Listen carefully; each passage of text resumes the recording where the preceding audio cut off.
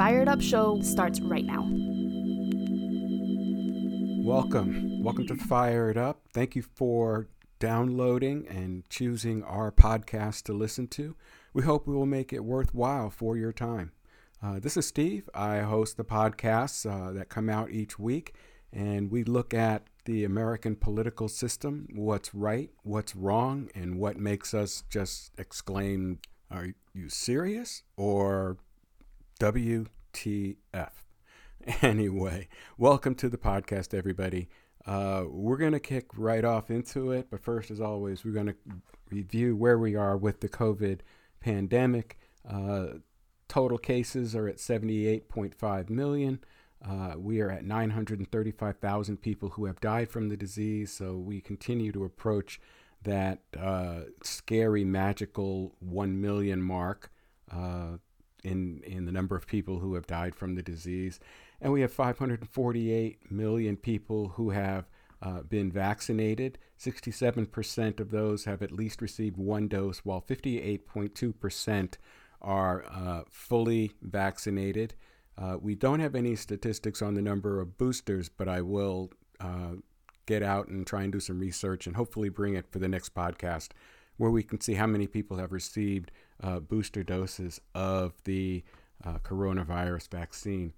One thing to keep aware of is we continue to see downward trends in both hospitalizations and deaths. That doesn't mean that people aren't getting hospitalized, or it doesn't mean that people aren't dying. But what we're seeing is a marked reduction in the overall numbers compared to where we were a year ago, 6 months ago, 4 months ago.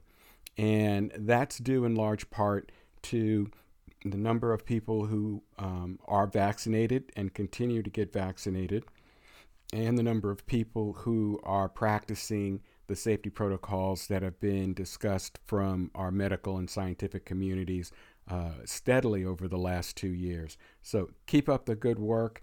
Keep moving it forward.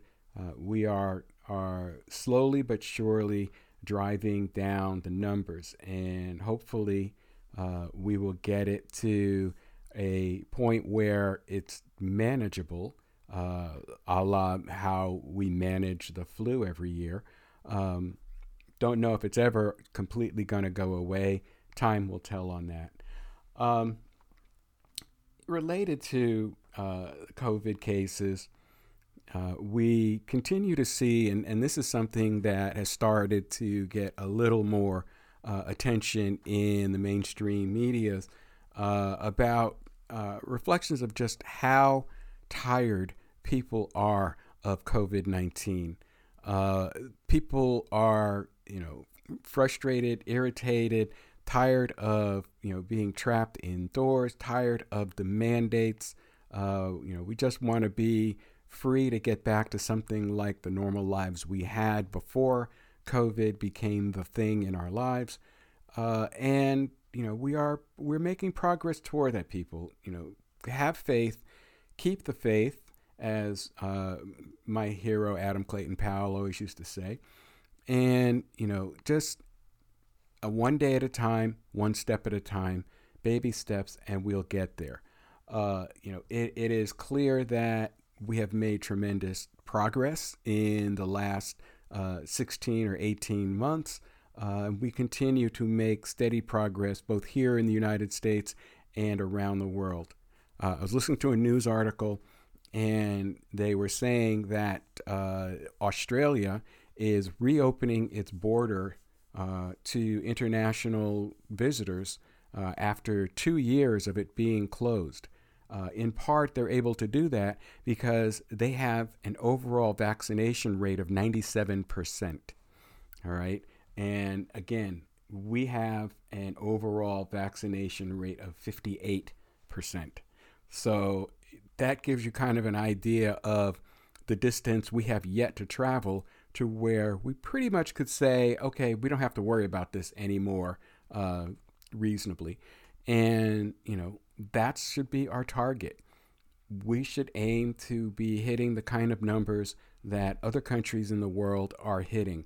Australia, as I said, 97%.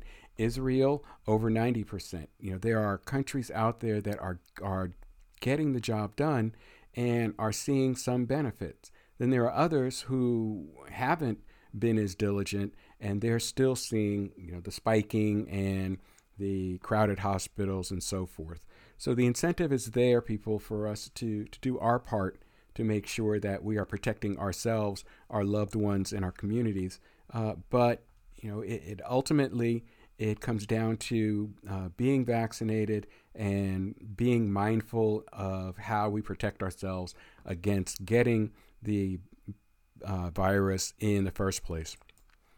All right, so moving along to other topics in the show today.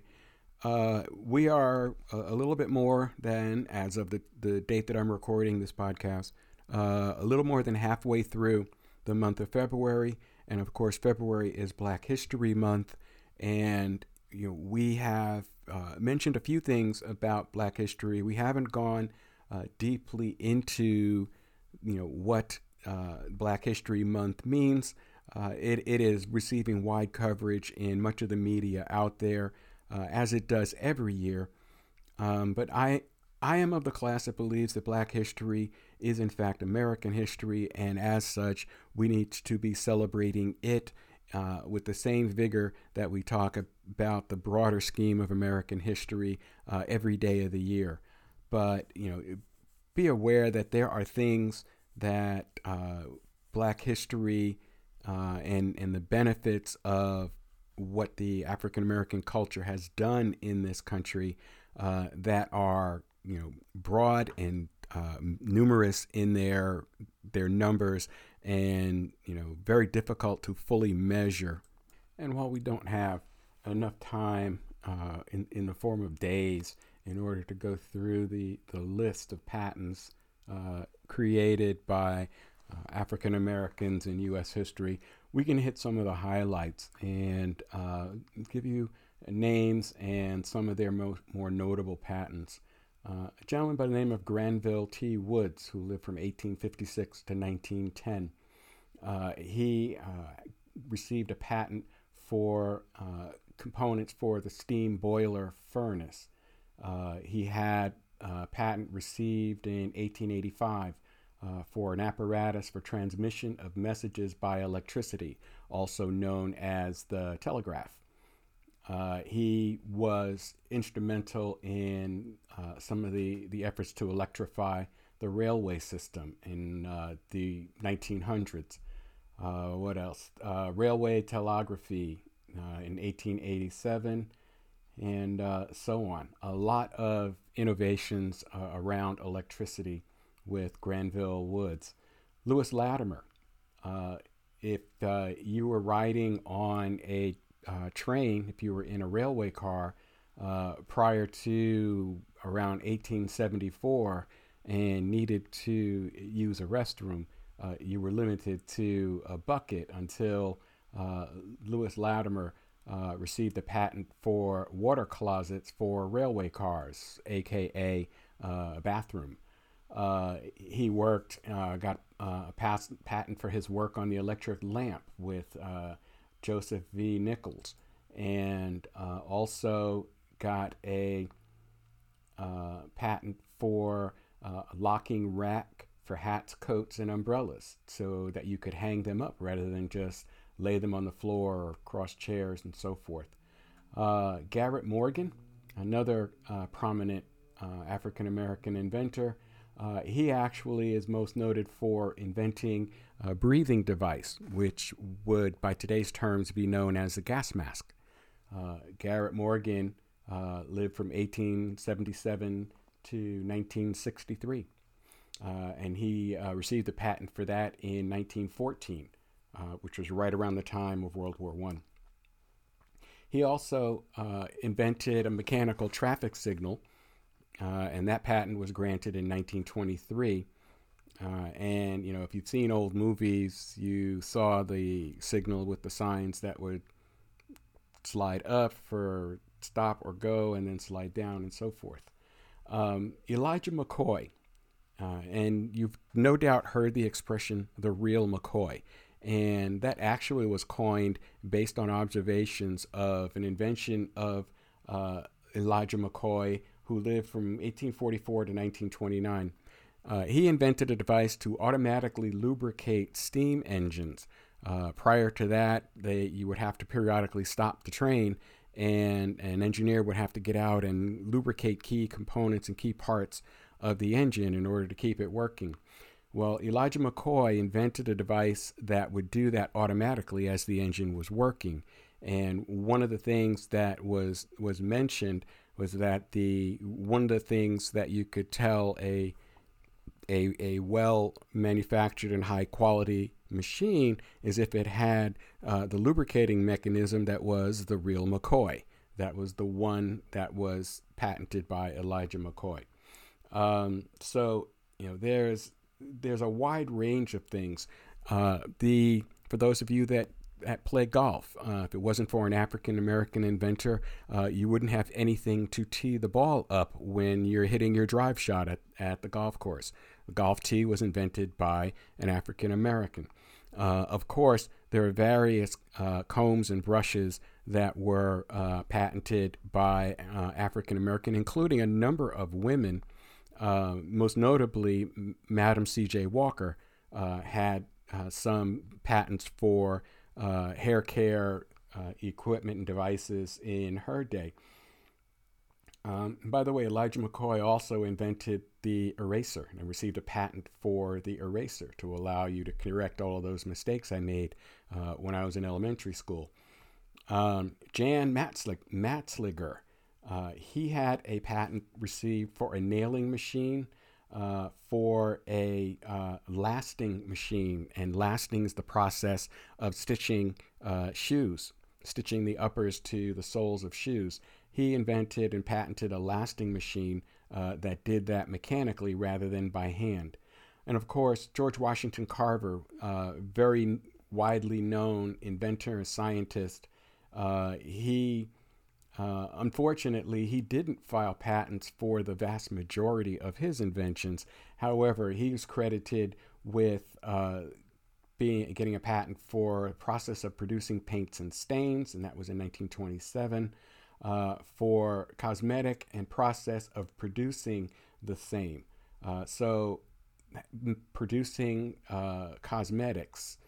There's a whole bunch. There's one here for a Patricia Earl Bath, born in 1942, and she received a patent in 2004 for a cataract extraction apparatus and method. And I gather that is a method or machine or a piece of functionality to remove cataracts from eyes. She also received a patent for an ultrasound method for fragmenting, emulsifying, and removing cataraceous lenses, another having to deal with the eye. There's just a ton. I don't have time to go through all of them, but throughout the history of this country, dating back well into the early 1800s, for example, I'm looking one here, Henry Blair, born 1807 to 1860, received a patent for a seed planter, which would allow for the automatic placement of seeds in farming.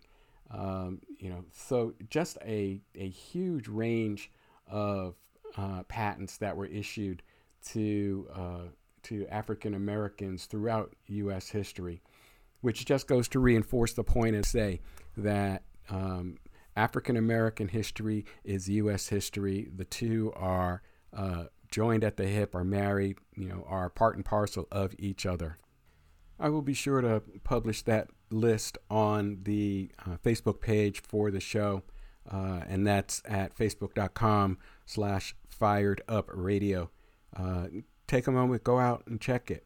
Also, I'd be remiss if I didn't mention that you can not only listen to this episode again, on demand, but you can also download and listen to all of the more than 100 Fired Up episodes out there on your favorite social media platforms. We're on iTunes, Stitcher, Spotify, SoundCloud. You can go out and search for Fired Up on any of those platforms, and you'll get the current listing of our podcast and also the listings going back over the past 2+ years for our radio show.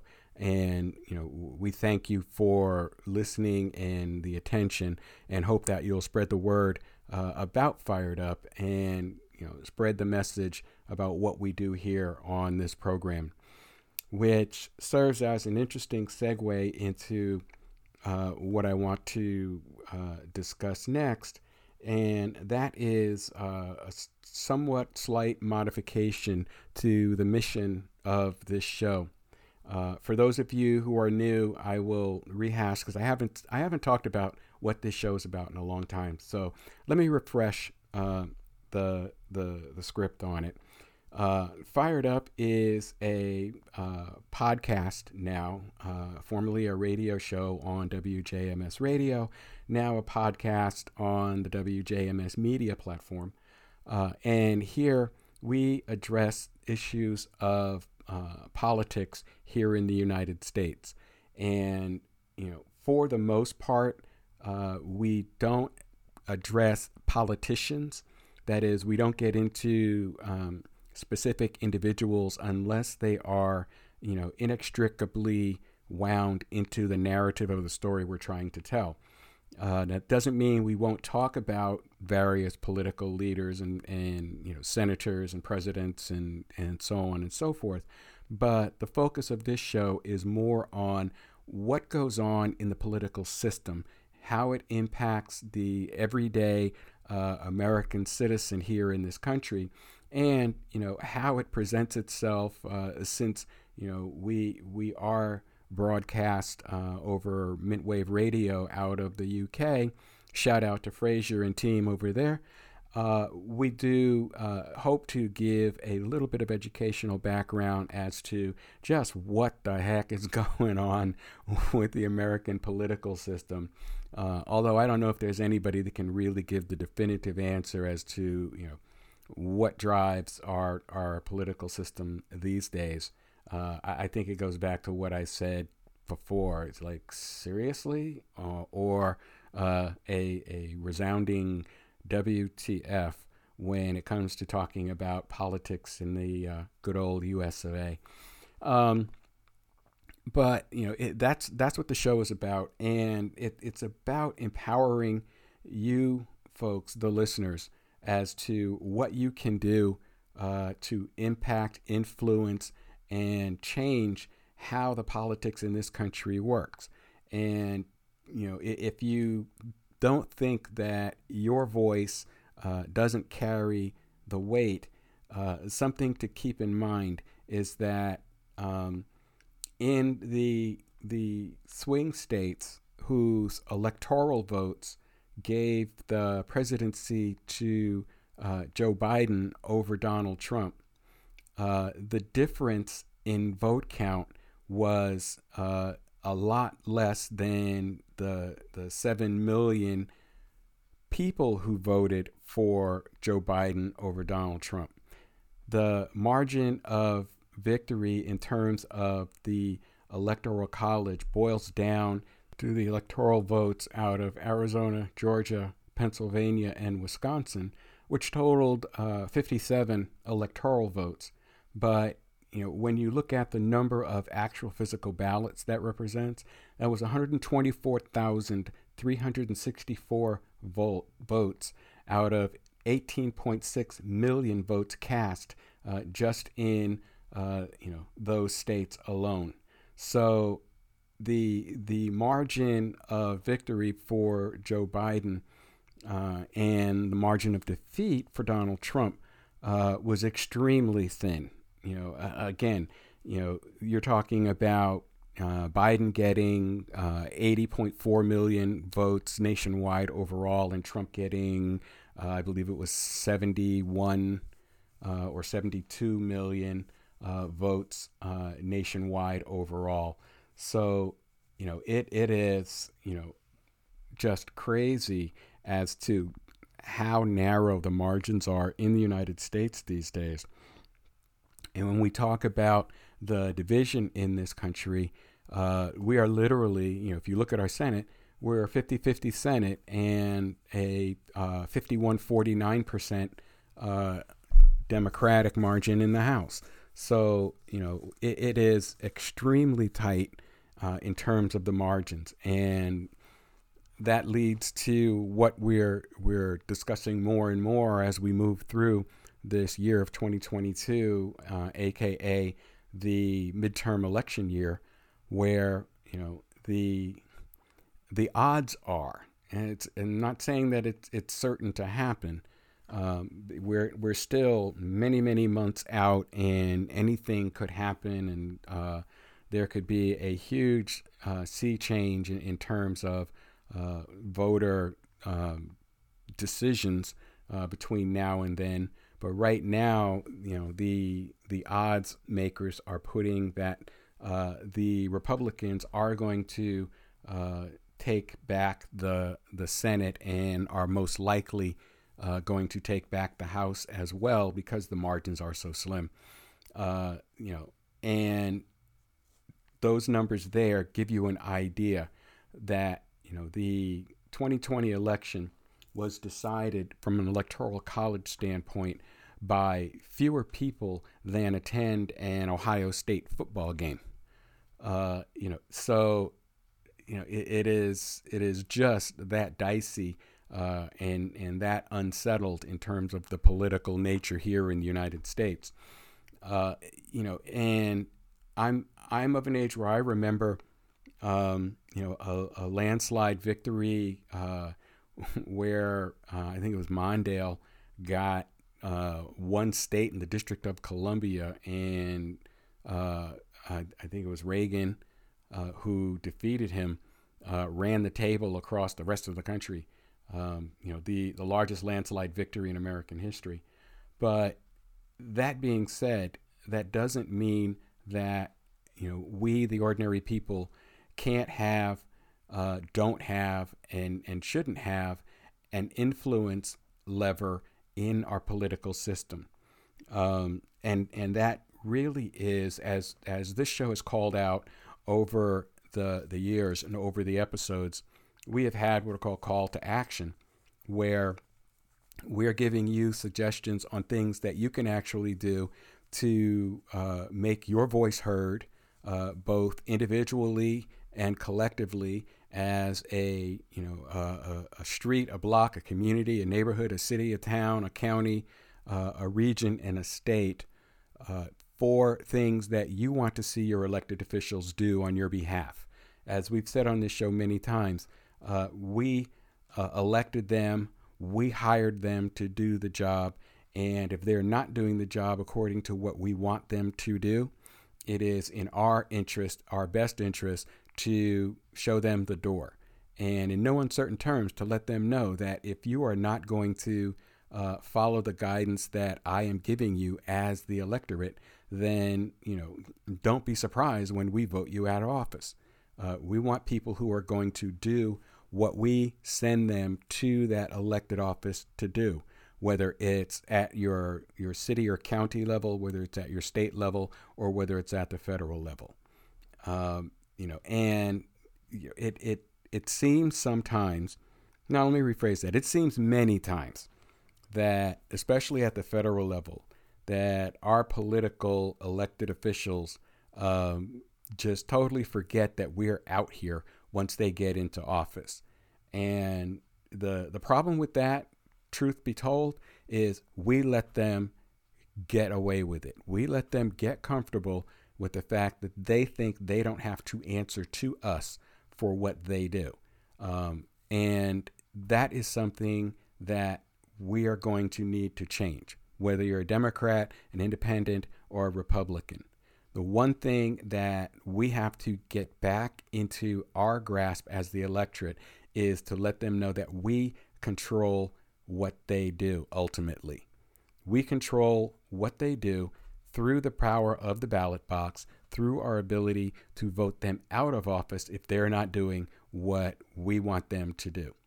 And, that it has been the call of action that we've had on many occasions here in this show. It is a recurring theme.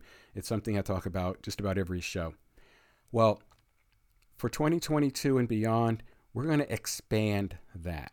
So in addition to what we call a call to action, we're going to coin a new phrase called practice activism. And what do I mean by that? What I mean is that a call to action or a call to awareness is a good thing. It's a noble thing. Where the rubber meets the road is when that call to action turns into a practice of activism, and where we take what we know, what we've decided is what needs to be done, and then we actually go do the things that work to make that happen. Whether it's letter writing campaigns, whether it is peaceful _underline, let me say it again, peaceful demonstration to illustrate our point, whether it is engaging with our elected officials at every opportunity we have to be in their presence. So when they're out of Washington, D.C., back home, that means they have office hours. That means they are in their constituent offices, supposed to meet with their constituents. Well, we need to make sure that that activism includes meeting with them in their offices or on the street or in town hall forums or wherever it is that we get a chance to be face to face, to look them in the eye and ask them to explain their decisions or why they disregard what clearly the overwhelming majority of their constituents thinks ought to happen. Think about it. How many issues out there have we heard that there is a 60%, a 55%, a 70%, a 75% public opinion on whether that initiative is positive or negative, is going forward or not? Public opinion in the 75% range on such issues, and yet our elected officials vote like those numbers don't exist. And that's one of the things that we need to ask them when they're telling us what they're doing for us. And you go, well, what about pick a subject? What about and it can be abortion rights. The majority of American people don't think that it needs to go away. A majority of conservative people on the right think that those laws need to be drastically changed or eliminated, but the American people as a whole still favor a woman's right to choose. All right. Yet, if you would listen to the rhetoric that comes out of our political leadership, you would think that that 2/3 of the country is adamantly opposed to the right to choose. Well, it's not true. It's not true, and the numbers prove it time and time, year over year, etc. It's the same thing with voting rights and access to the polling places. What we have seen is a less than majority of people in this country are swinging way above their weight class in terms of their influence over political leadership. All right. So, we said this before. If you look at the Senate is, 50-50, but the 50% of Republicans represent only about 28 to 30% of the American population. So again, they are swinging way over their weight in terms of the number of people they actually physically represent and then the amount of influence they control.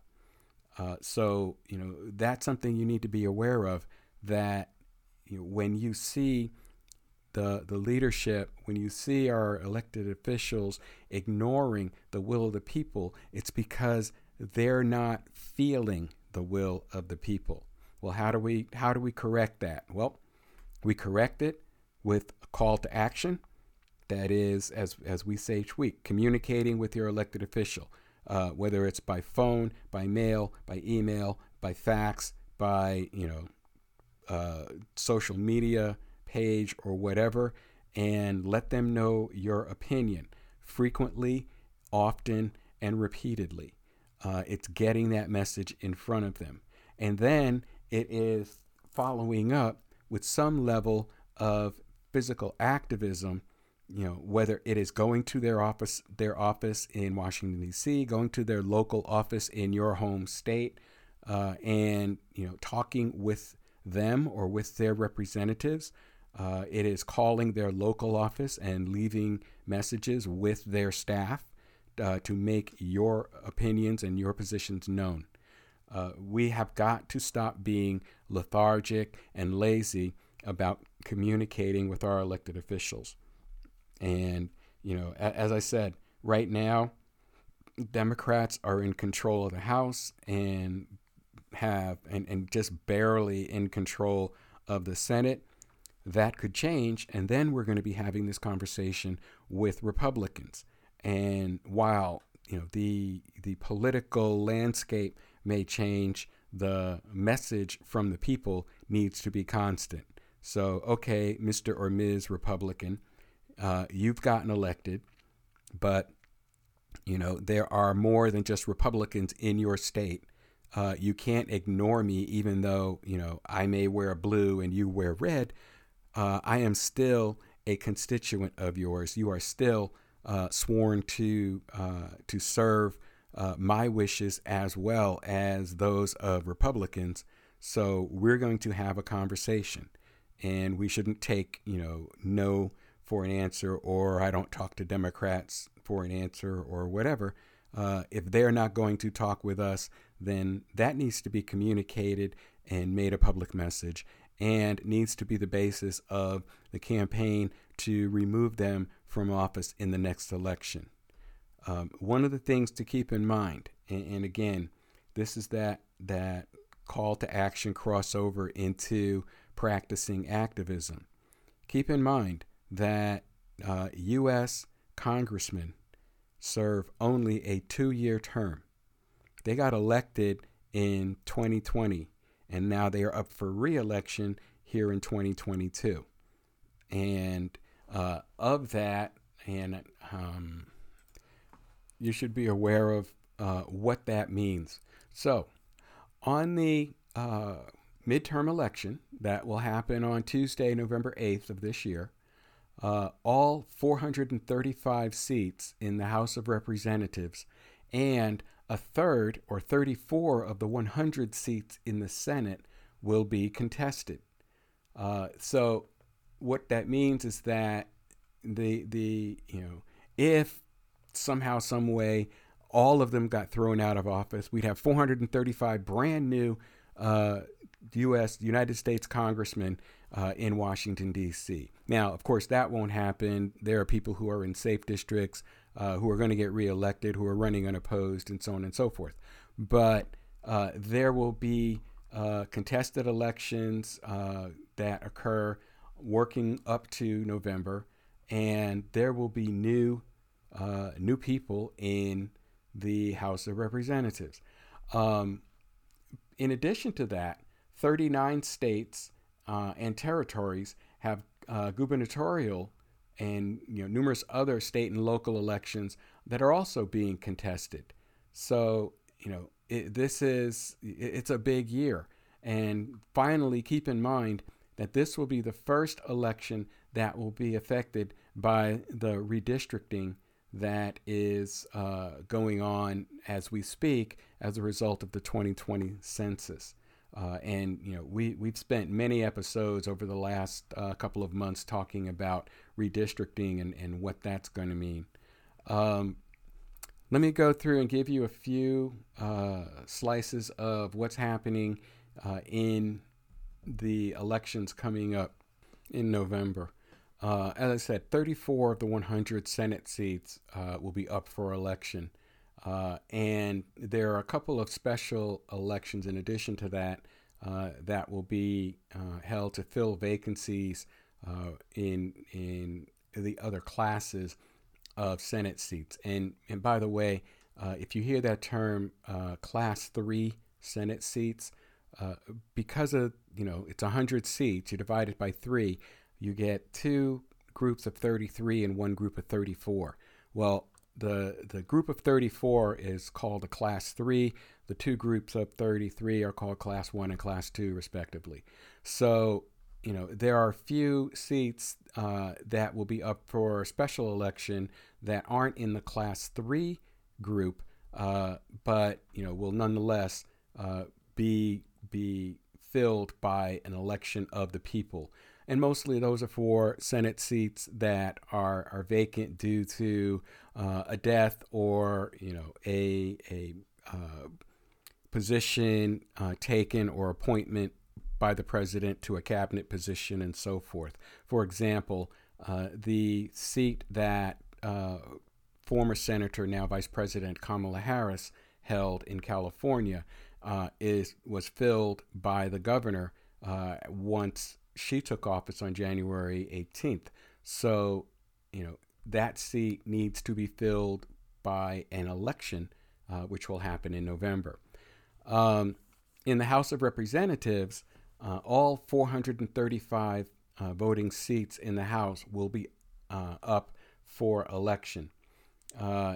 In addition to those that are just part of the normal competition that goes on, every 2 years, 43 representatives, of which 30 are Democrat and 13 are Republicans, they've indicated that they will be retiring and will not be running for re-election in the upcoming races in November. So those will guaranteed to be brand new, newly minted congressmen and women joining the House of Representatives. The others will be voted in, and realize that some changes will be made due to redistricting where districts have been combined. So the landscape of the House is likely going to change from a personnel standpoint, but ultimately all 435 people will be running. So that means that from an activist standpoint, and this is something that you should take note of, if you're one of those individuals who believes in communicating with your elected officials, like I do, and that is that they're up for re-election. They're all up for re-election. So that means their radar is up for issues that are brought to their attention by their constituents that seem to have a good, strong pulse and heartbeat, and is something that it would indicate that there is great interest in. So if you have an issue, now is the time, or you actually should be well into raising awareness on your issue, getting people behind you, and making the noise through petitions and through communication with your elected official that this is an issue that you want to see them address in the coming term. This is why they need to address it, and this is the consequences if they don't address it. You need to raise the temperature of that issue to that congressperson, so that becomes something that's on their radar to get done. That's the way it works. If there's an issue, whether it's voting on Sunday, or 24-hour voting, on the weekend, on the weekends before Election Day, whatever. If that is the hot button issue that is having the conversations in your district, that needs to be communicated to your representative so that they're aware of it, so that they can take the temperature to see, is this just an isolated thing, or is this getting widespread traction? Because if it's getting widespread traction, if the media has picked up on it, hint, hint, if there are local level politicians that are getting questioned on it, and are, raising those questions up the chain to, the leadership in Washington, D.C., hint, hint. Those are the types of things that get citizen initiatives attention and action. So, again, that's that practicing activism. If, you think it's a good idea, you get two more people who think it's a good idea. They get two more people each who think it's a good idea, and so on and so on and so on. Guess what? Before too long, you have a movement. And, that is how change happens. Politicians will move heaven and earth when they see that they are on the wrong side or they are on no side of an issue that has widespread public appeal.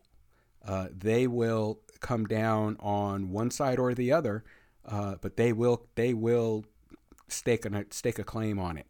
So you have to make sure that if it's an issue of importance to you and your community, that you're checking with the next community over and the next zip code and the next area code and the next county and the next state to find those issues that deserve the attention of your elected officials all the way up the chain. So just a thought, as I was saying, hint, hint, that's how activism works. So, the call to action is we need to raise awareness. The activism comes in when we actually start doing things to make that happen in a real and physical way. So that's where this program is going to increase and expand its focus, starting in 2022, starting right now, and moving forward. We are still all about the call to action. Don't get me wrong, but we're also going to follow that call to action up with the practice of activism. So that's what we want to engage with and encourage. I am actively working on getting some guests onto the show so that we can have, more than just my opinion, that we can have thoughtful discussion on the issues and the activism and the actions that need to be taken, whether at a local, a state, or a federal level. So plenty of things coming and fired up as we move through 2022. And what better time than Black History Month to launch it all off with. So stay tuned, and I will keep you posted as things go forward. And let's turn the page one more time as we continue talking on subjects under the heading of Black History Month. So I asked this question. If I say to you the phrase, the Black Panther Party, what image comes to mind? Is it the image of strong black men in black berets, leather jackets with shotguns at their hips, standing at the steps of a city government building? If that's your answer, then in part you're correct, but that's nowhere near the whole picture. As we study, Black history in this country, we also have to think about Black political history in this country. And there have been some mighty milestones that have occurred that go largely unnoticed. Well, we're going to take a couple of minutes and notice a few of them. So the first African American to run for the office of President of the United States was no less an individual than Frederick Douglass, who in 1848 became the first African American presidential candidate in the U.S. According to Wikipedia, his candidacy largely preceded black suffrage and coincided with legal slavery in the U.S. We've come a long way since then. If you go to Wikipedia and look up African American United States presidential candidates, you get a pretty exhaustive list dating back to 1904 in George Edward Taylor from the National Liberty Party, down through a jump to 1960. Clennon Washington King Jr. Was the second technically third man, to run for the office of President of the United States after George Edwin Taylor, and go down. In 1968, Eldridge Cleaver, noted writer and political activist, and also one of the early leaders of the Black Panther Party, ran for president. Dick Gregory, who was an outspoken comedian, longtime conspiracy theorist, civil rights and vegetarian activist. He ran for president on the Freedom and Peace Party. We've had Larry Holmes, Workers' World Party, ran. What else we got? I'm just going down through this list, and it's quite extensive. James Warren, journalist and steel worker, who ran as the Socialist Party candidate for United States President in 1988 and 1992. We've had Cynthia McKinney, who ran under the Green Party banner in 2008, along with Alan Keyes, who was an American conservative and political activist. He ran for president in 2008. And James Harris, who was an American communist politician and member of the National Committee for the Socialist Workers' Party. He also ran in 2008. And, oh yeah, there was that other guy, Barack Obama, who ran for president in the Democratic Party and actually won both 2008 and again he won re-election in 2012. And I make light of it, but I'm not making light of it. So 2020, Kanye West ran. So, okay. And a woman named Jade Simmons, American classical concert pianist, who was an independent presidential candidate in 2020. So, there's a long list of people who've run for president and across many different parties. Some of the notables that also didn't make their party's nomination that were nonetheless noteworthy: Shirley Chisholm, Walter Fauntleroy, who was a pastor, civil rights activist, and politician; Barbara Jordan from Texas, American lawyer, educator, and politician. She was a leader in the civil rights movement, very outspoken. Of course, Jesse Jackson, well-known political activist, Baptist minister, and politician. Doug Wilder, who was the first black governor of Virginia. So, yeah, and it goes on and on and on. There was a lot of African-American candidates for president and vice president.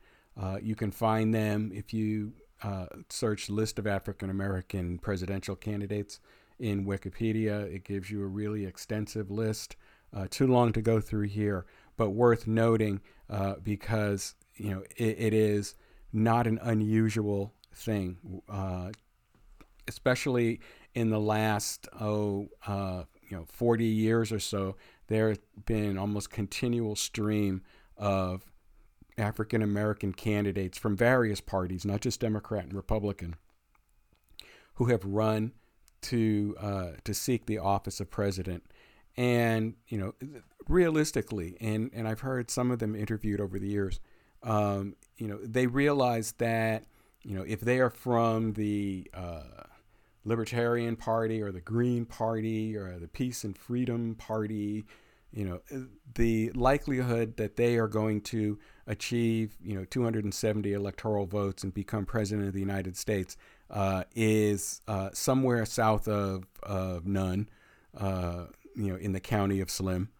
But the idea is that just through their campaign And the lesson that we learn here is the activism of campaigning is enough to start conversations that can take hold, spring root, and grow and flower into movements down the road. So that's what we say when we're practicing activism. Is the call to action is to decide you're going to run. The activism is to run and spread your message and speak to as many people and as wide an audience as possible, and thus hopefully sprinkle enough seeds of information and curiosity out there to grow a movement, to grow a more sustained movement in the future. So that's kind of I won't say it's a grandiose goal of this show, but that's kind of the philosophy behind, as I say, adding the practice activism to our call to action here on this show. So, I'd love to hear back from all of you out there. What do you think? Send an email to the show at firedupradio@yahoo.com. You can, of course, download this and any of the other podcasts of the show from all the usual suspects in terms of the libraries for podcasts, whether it's iTunes, Stitcher, Spotify, etc., etc., etc. We're out there, or if you just go to Google and search for Fired Up Podcast, you should find one or more links to our show from that. As always, thank you all for listening. I appreciate the fact that you took the time to listen or to download, and hopefully, reach out and communicate. Let's have a dialogue. If you have show ideas, let me know. I'll be happy to look into them and bring them forward. Everybody, please stay safe, and we will be launching out another episode in 7 days. Take care, everybody.